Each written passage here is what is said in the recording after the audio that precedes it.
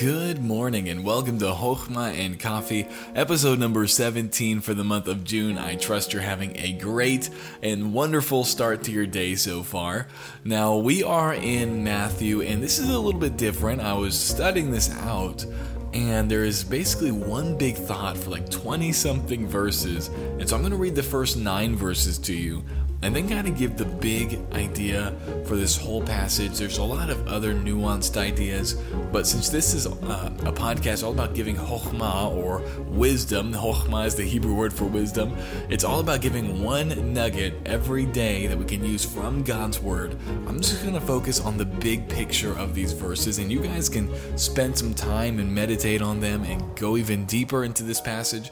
But let's just read these first 9 verses and then summarize these 20-some verses, okay? So it says this: The same day went Jesus out of the house and sat by the seaside, and great multitudes were gathered together unto him, so that he went into a ship and sat, and the whole multitude stood on the shore.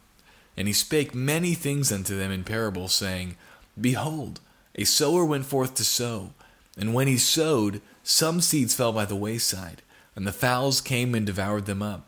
Some fell upon stony places where they had not much earth, and forthwith they sprung up because they had no deepness of earth.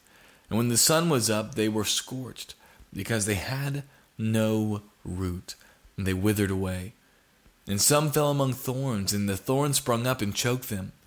But other fell into good ground, and brought forth fruit, some 100-fold, some 60-fold, and some 30-fold. He who hath ears to hear, let him hear. That has to be the world's shortest sermon. You see, he gets up and he speaks, and you can see in the next verse that after this, his disciples come to him. And if you were to read in parallel passages, he goes out into the ship, he says this parable, and then he leaves, and people come unto him, and they ask him what he means by that parable. And so it seems like that parable itself was meant to be an illustration of what he was talking about in the parable. Now, maybe that's confusing. Let me try to clarify. And so he comes and he basically says this short little story. Like, imagine if you go to church and your pastor just stands up, says a short little story about some farmer, and then sits back down. And he ends the sermon by saying, if you have ears to hear, if you want to listen, listen. All right? And then he leaves. And that's it. You would be wondering what's going on. Some would be rejoicing that it was that short, right? They'd be, man, a 30-second sermon, I could do that. That's great. Let's go home and watch some football or do something, right? But there'd be others who would be like, what did he mean by that? What's going on? And what's happening is you are able to see the state of your heart by how you would react to that sermon. You see, in this passage, we see some who seek him out, some who want to know what he means by this short story, and no doubt there were many who did not stay around. They just left after hearing this, and they showed the state of their heart by how they responded to the word of God, and that is exactly what the parable was about.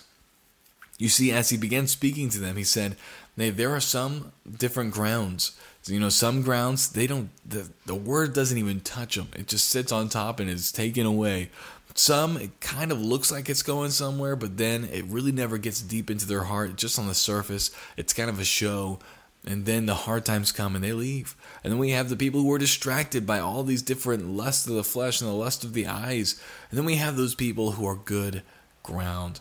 You see, the good ground, they want the word. They crave the word. They cultivate a relationship with the word. And the word brings forth life in them. And this is the whole point of the story. It's not the preacher's fault you don't get anything on Sundays.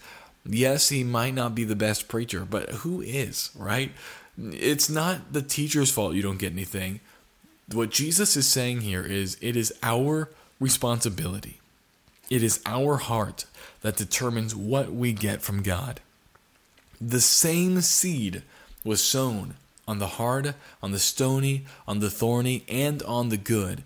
Yet only one produced results. It wasn't the sower's fault. It wasn't the seed's fault.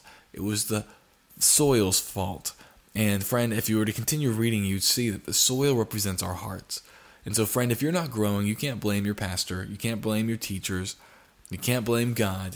You can't blame God's word. The only person to blame is you. It's me, our hearts. Maybe, could it be that our hearts are hard? Could it be that our hearts are stony? Could it be that our hearts have thorns and thistles? Could it be that we are not the good ground that we thought we were? Friend, if God is convicting you and showing you you might not be the good ground, would you just repent of that and today say, God, I want to be good ground. Help me. Lord, if I need to take some stones out, Lord, show me the stones that need to be taken out. Lord, if I need to whack down some weeds and some thorns, Lord, show me. And then, Lord, don't just show me, God, help me get these things out of my life that I might be good ground for you.